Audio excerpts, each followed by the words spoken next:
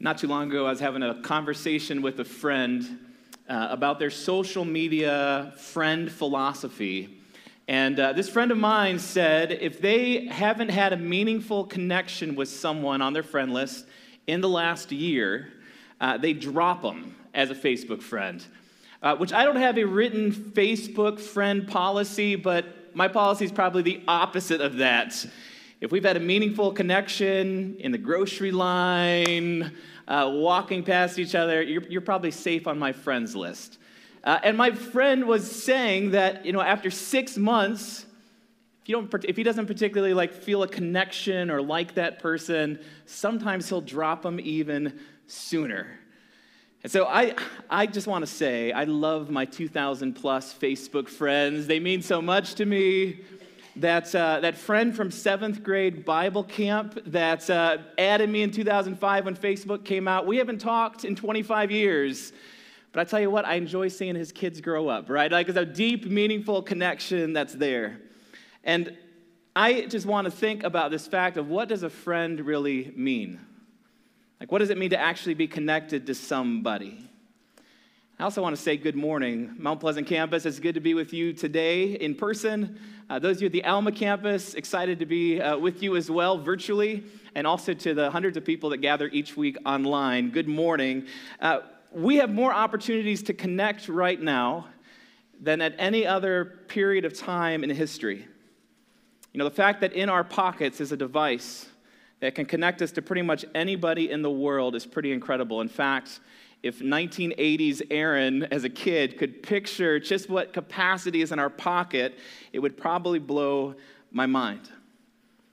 And yet, over the past several decades of increasing technology, of increasing opportunity, statistics on loneliness and depression in our increasingly connected world have continued to skyrocket. In fact, they have skyrocketed even before a little thing called COVID. There was a study that was done at the height of the pandemic in 2020, and over a third of respondents to this national survey reported feeling lonely almost all the time or all the time. And even more alarming, 61%, almost 2 out of 3 respondents to this survey between the ages of 18 and 25 reported high levels. And those statistics on loneliness are tied to other alarming increases in depression and anxiety.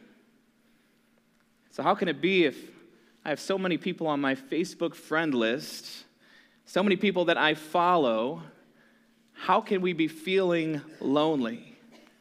And I just want to say, I do know everyone on my Facebook list. It's not like they're strangers to me, but the number of people that we know does not equal the number of true friends that we have. So today, as we talk about loneliness, does that resonate with you? Have you felt isolated before? And I know, probably for all of us at different times we feel isolated, but do you feel sitting here right now or listening to my voice alone? Perhaps you felt it 2 years ago when the lockdowns were first starting at the start of the pandemic. And it felt strange to be cut off from normal routines and normal relationships. But if you're honest, some of those things that felt weird 2 years ago don't feel so weird anymore. Or maybe you've tried relationships, you've put yourself out there, and you've been hurt by someone that you've been connected to. But right now you would say, I feel like there's something missing from my life. You were not meant to live life alone. God created you to be made for relationships. You were made to know and be known. It's this two-way street.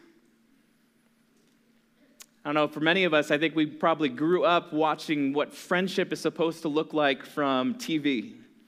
A picture of friendship from sitcoms, and so maybe you picture friendship and you think of hanging out at the drive-in on Happy Days. Or you think about sitting at the coffee shop talking about absolutely nothing on Seinfeld. Or maybe you think of 10 seasons of watching Friends, of these friends that are they going to be together? Are they going to make it? But doing life together, experiencing that together. Or maybe you think of friendship and you think of the quirky similarities that bond you together on shows like The Big Bang Theory. And I watch shows like that, and I think there's a piece of us that wants something like that. Maybe if you don't feel like you have a close-knit friend circle, you could say, it's hard to find something like that. People you can truly be yourself with. The idea of true friendship, not just the kind that you see on TV, because we also realize soberly that vision of friendship is just written by writers. But relationships where you don't have to pretend to be someone that you're not. A friendship where you can take off your mask and let that false version of yourself disappear. Where you can be accepted and truly accepted just as you are. A friendship where you can be vulnerable. Where you can let them see your faults and know that you're accepted for all of your quirks. That other person is in your corner. Have you experienced a relationship like that where you felt truly safe? That there's this give and take. It's not just what you're putting into the relationship, but it's also what you're able to receive from that other person. Someone who cheers you on, where you celebrate each other, where you show up at each other's life events. And maybe that relationship is found in a spouse or a family member. Or maybe it's a friend that feels like family. Accepting and being accepted. Celebrating and being celebrated, serving and being served, loving and being loved. I think all of us long for a relationship like that. And too often we settle for much less. I know that I have at times. We're in this series called Unsubscribe, and in the first week we talked about unsubscribing from distraction to being more present. And I don't know about you, but I've been practicing the presence of God, as Pastor Allen talked about that first week. Then we talked about unsubscribing from more and realizing that we have enough. Unsubscribing from overwhelm and moving to rest. And I enjoyed a really good Sunday afternoon nap that Sunday that Pastor Allen talked about that. And today, I want to talk about unsubscribing from isolation and moving towards connection.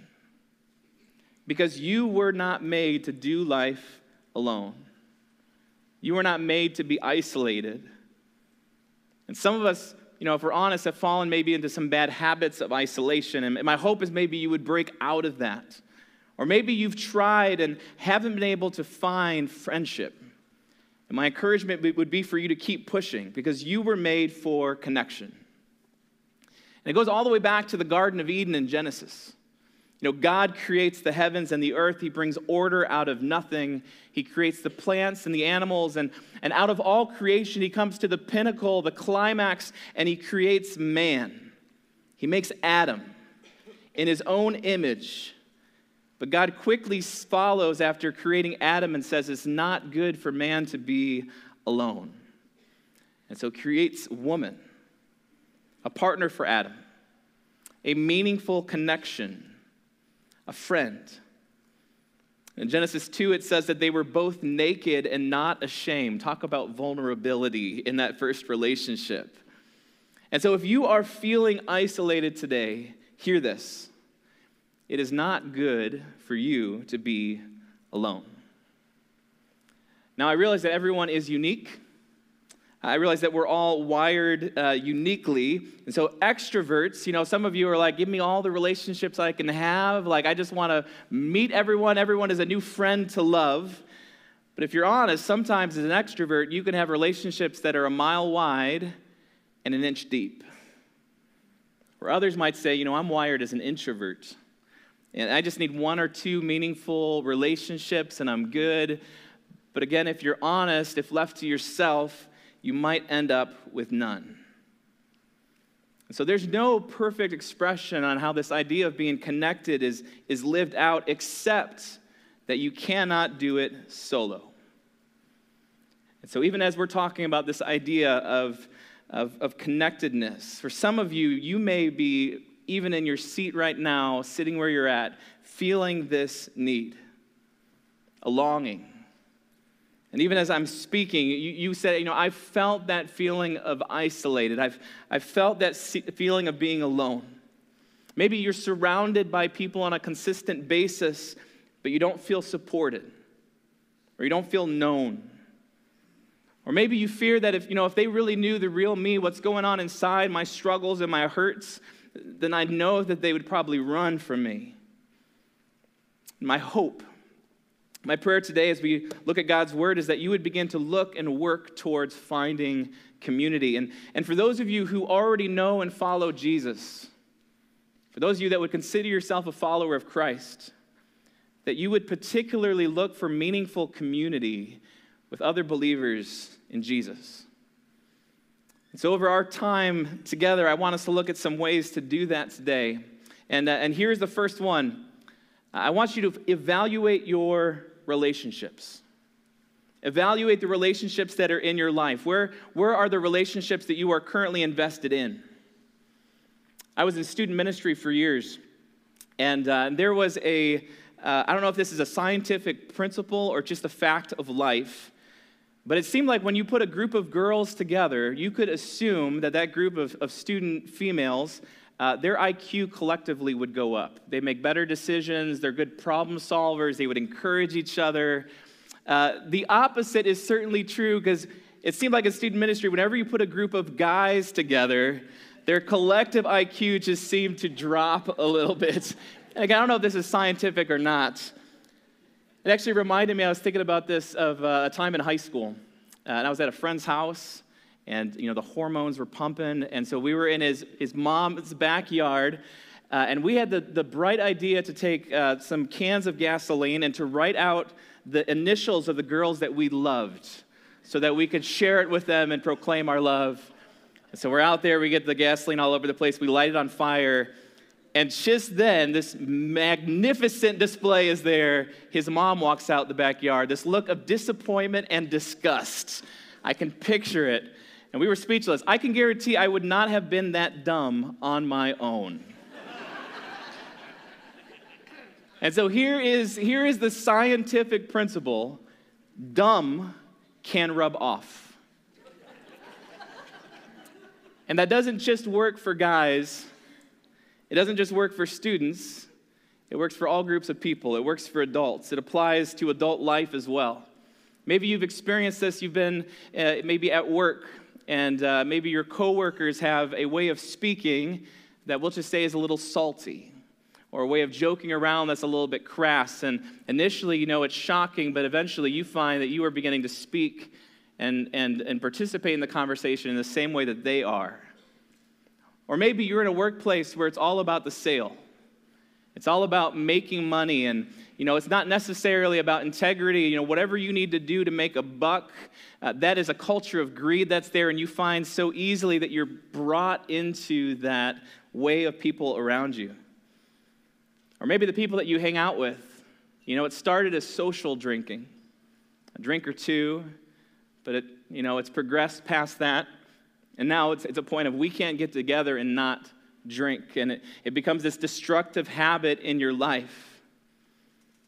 I've seen people who've been connected to church for a season of time, and they feel like God is working. You see exciting things that are happening in their life, but they start hanging out with a different group of people, and they're doing stuff on the weekends. They're staying out late on Saturdays, and how quickly it pulls them out, that pulls them away of what God is trying to do, the different values that are there.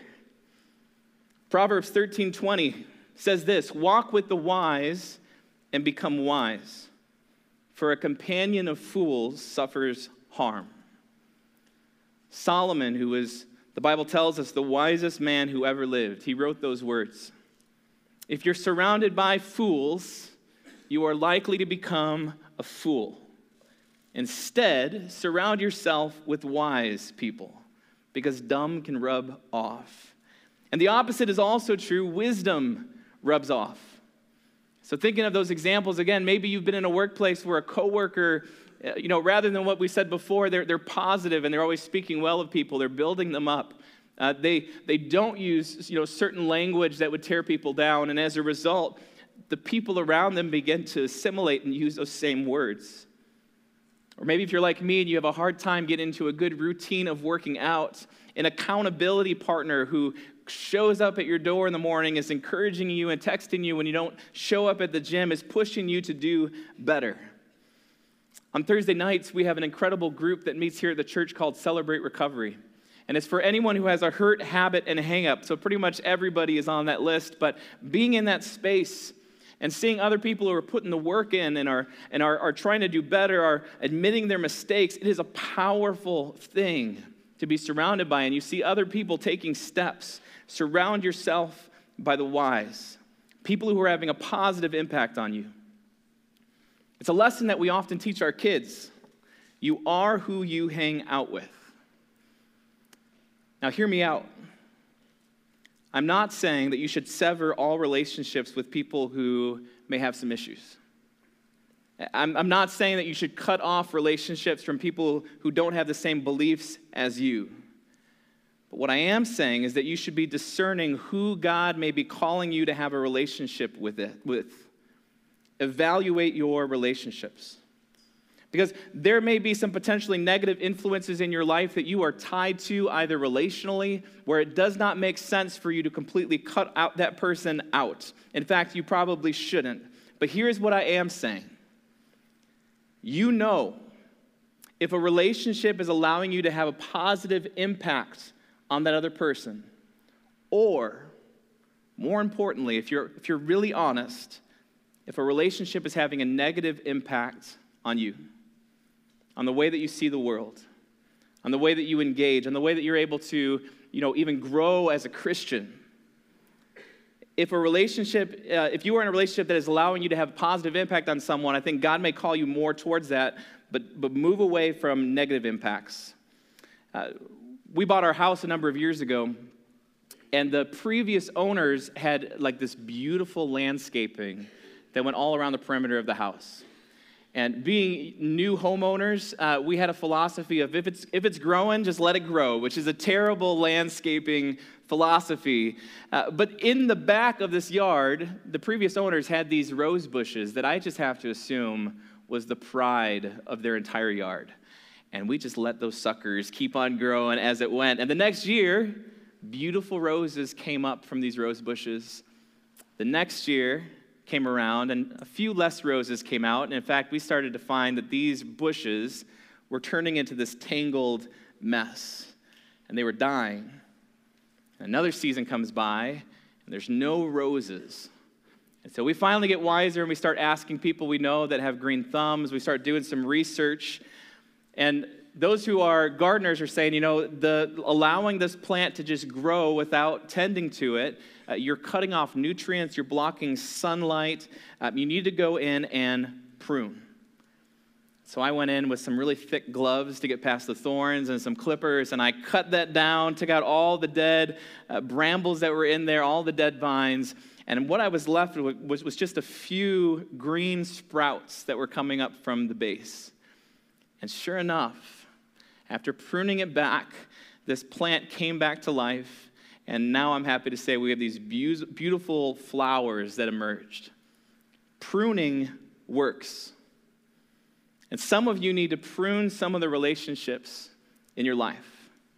So evaluate your relationships. Look at the relationships around you. Are there some that you may need to unsubscribe from? Are there some that you're intentionally leaning into as an opportunity to love or share Jesus? And are there some that are potentially having a negative impact on your life? And God may be saying, you need to put some space there. I think there's a powerful thing because it's not just something we do on our own. You can ask God to help you evaluate your relationships.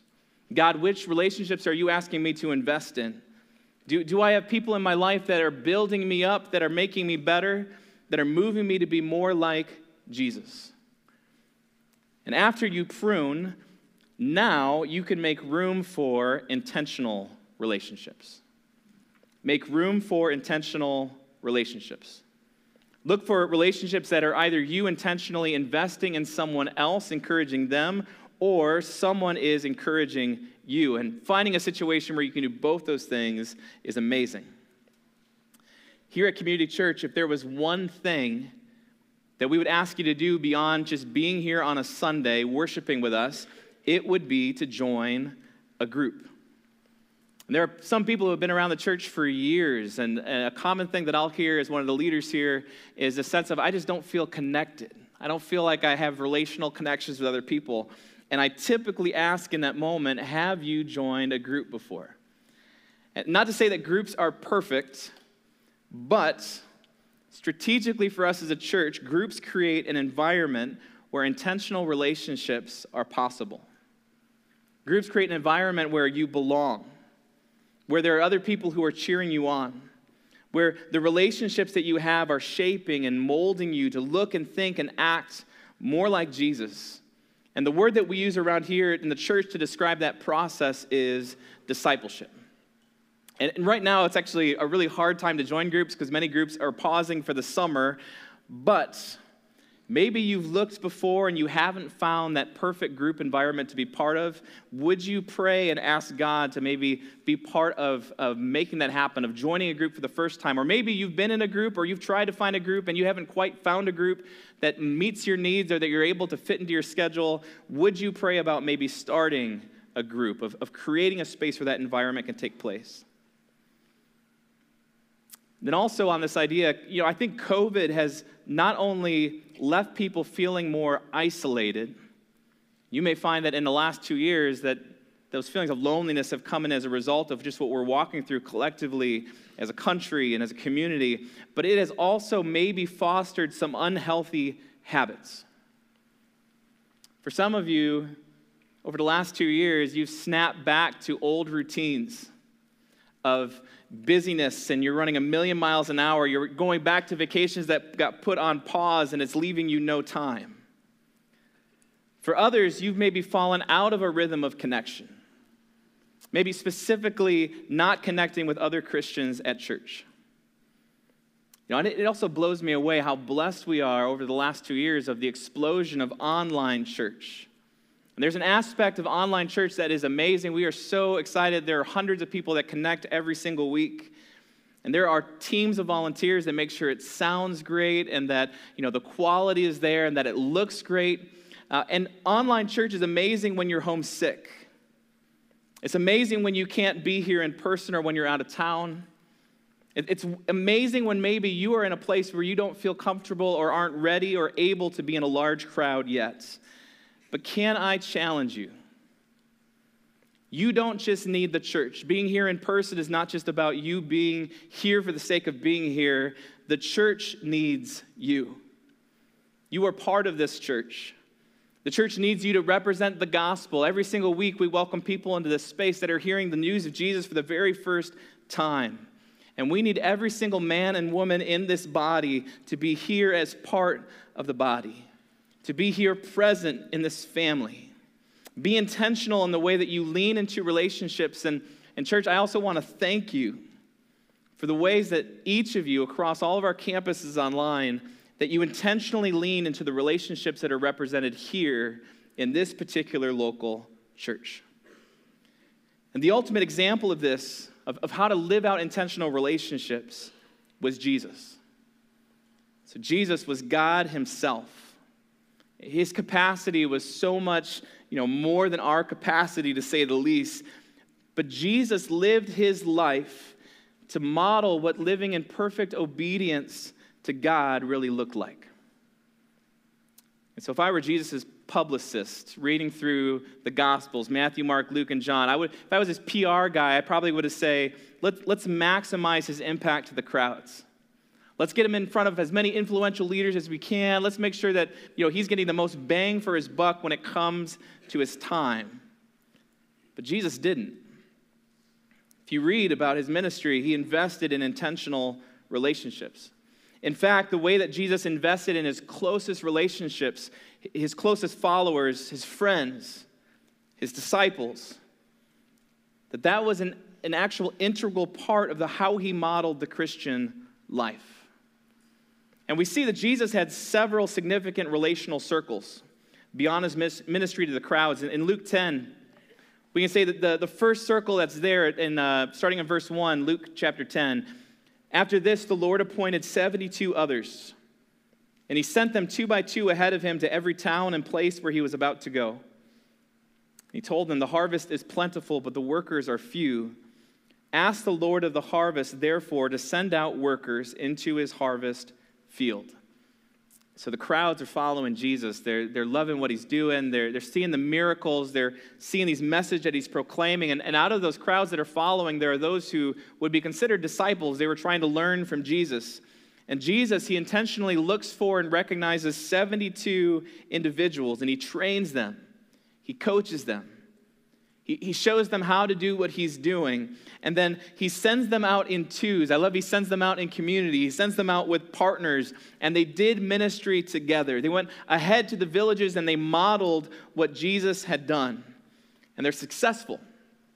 Jumping ahead to verse 17, it says, the 72 returned with joy and said, Lord, even the demons submit to us in your name. There's a sense of celebration, excitement about what Jesus is doing through these 72 followers who are being part of God's kingdom mission.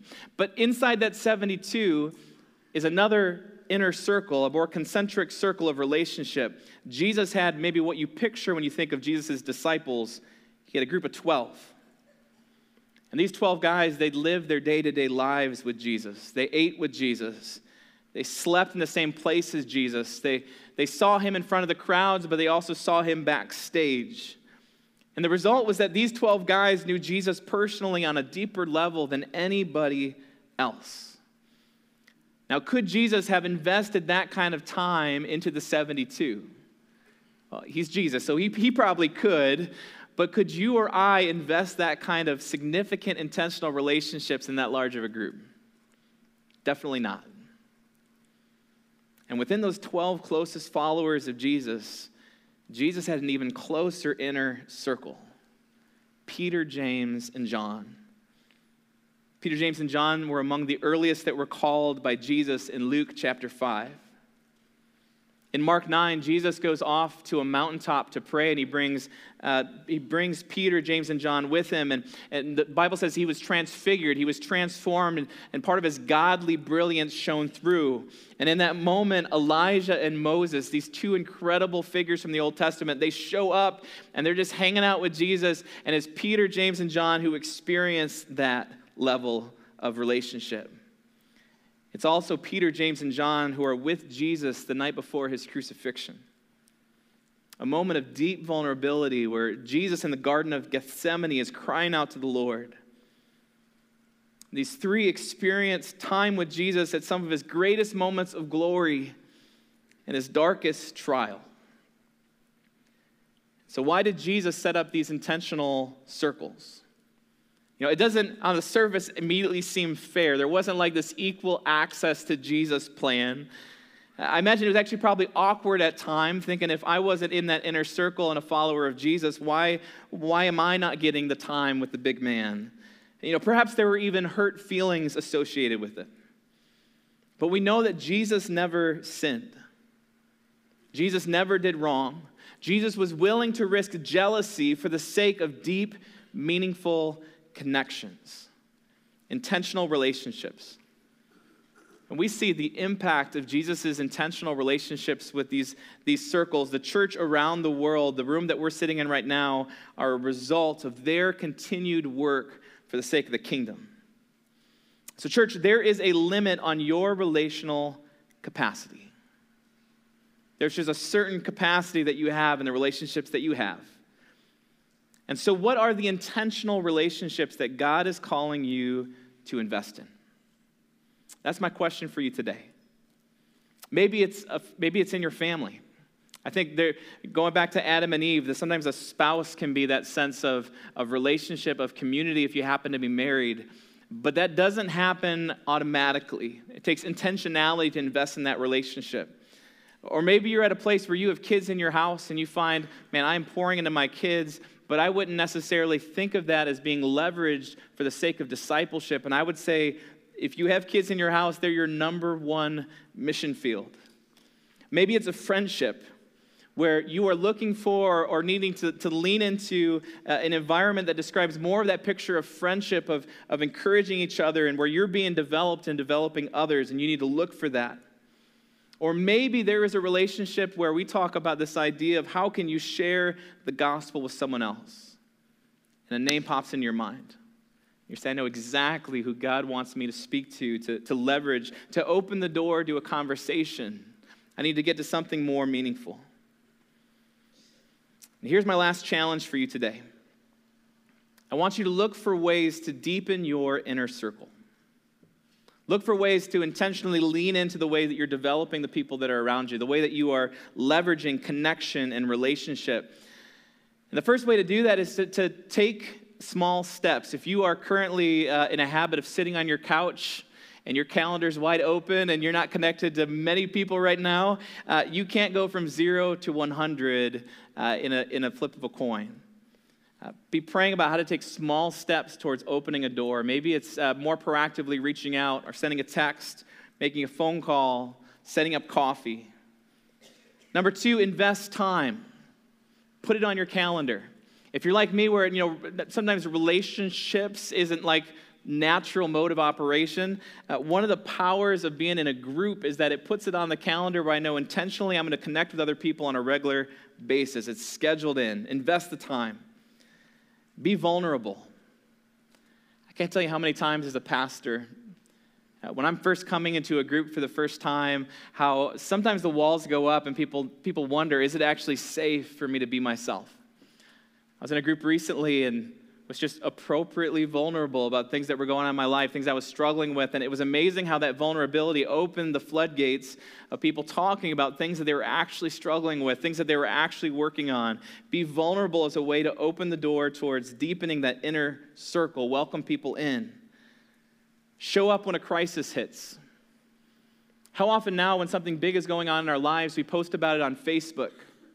And we see long lists of people who are praying, which is an amazing aspect of Facebook, but is that the extent of which we are actually caring for each other? It's someone who was experiencing a loss a few months ago, and I don't always do this. Actually, I'm trying to say, can I do better at this? But I picked up the phone, and I called, and I said, hey, can I just come be with you? And that moment of making a phone call, even with all of this support that was on social media, he just shared with me, you're the only person who actually called me. Like, show up when a crisis hits as a way to be a friend. And then finally, be committed. I think the old adage that we teach our kids, to be a friend, or to have a friend, you have to be a friend. Who do you need to be a friend to in order to open the door towards connection? There was another name for the 12 disciples who were closest to Jesus. They became known as the apostles, and apostle literally means one who is sent.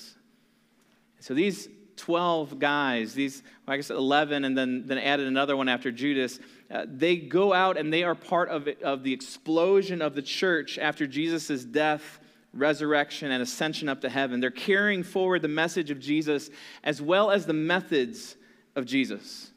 So they're going out and they're making more disciples. And we can read about this in the book of Acts, in Acts 2. Verse 42, it says, they devoted themselves to the apostles' teaching and to fellowship, to the breaking of bread and to prayer. Everyone was filled with awe at the many wonders and signs that were performed by the apostles. All the believers were together and they had everything in common. They sold property and possessions to give to anyone who had need. Every day they continued to meet in the temple courts. They broke bread in their homes and they ate together with glad and sincere hearts, praising God and enjoying the favor of all the people. And the Lord added to their number daily those who were being saved. I love that passage because it's this picture of the early church, of something that was exciting, of celebration about God was doing. They were filled with awe at the miraculous signs that were all around them. It united them together. They were experiencing incredible things, and in those incredible things, it moved them to incredible levels of generosity. They were part of the exponential explosion of the work of God throughout the church. And I read Acts 2:42 and I say, I want to be part of something like that. Don't you want to fight for that, to be part of a community that is so on mission together? And I also read through Acts 2:42, and I love that there are many aspects of this picture of the early church that I've experienced together with many of you. People marveling at what God is doing here in this community by his power. The crazy measures of generosity, not just giving financially, but with your time and your talents. the laughter and joy that comes with serving the Lord together, and new people every single week, the Lord adding to our number daily, who are walking through these doors for the very first time because they want to be part of something like this. So as we get ready to close today, I want you to take a moment right now, and I just believe that the Spirit of God may be speaking to you specifically. I think it's so often we can hear a message and we can just skip past it, but I want you to lean in and say, what is it that God is calling you towards? How about you? Are there areas where you need to prune a relationship from your life? Is there a place that you need to lean in and invest in a new and intentional friendship? And so if you feel comfortable where you're at, would you close your eyes? And I just want to finish with a simple prayer that gives you space to do some business with the Father. Just ask God, what is it that you are asking me to do? What are the ways that you want to move me out of isolation into connection? Right now here in this space, would you say, Holy Spirit, would you speak that to me?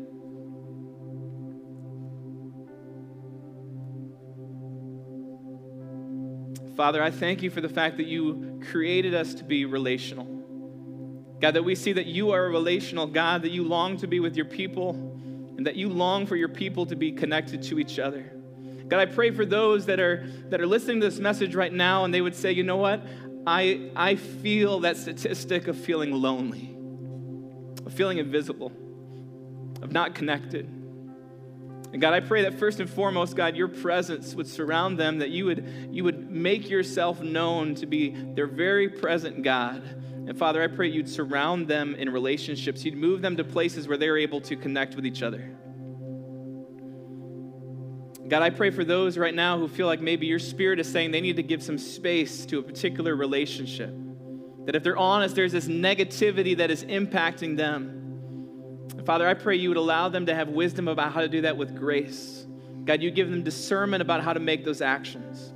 And God, I pray for intentional relationships in this particular body of Christ.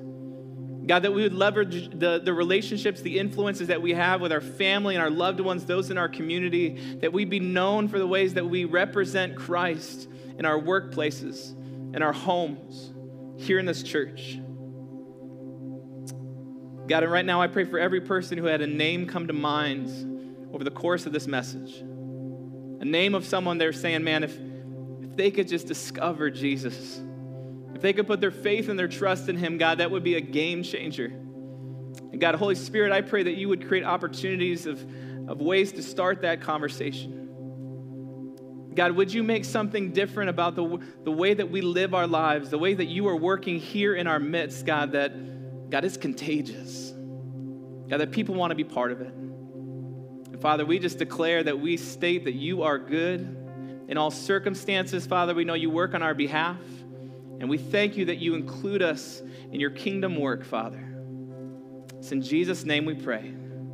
Amen. Amen. Thanks for being here today.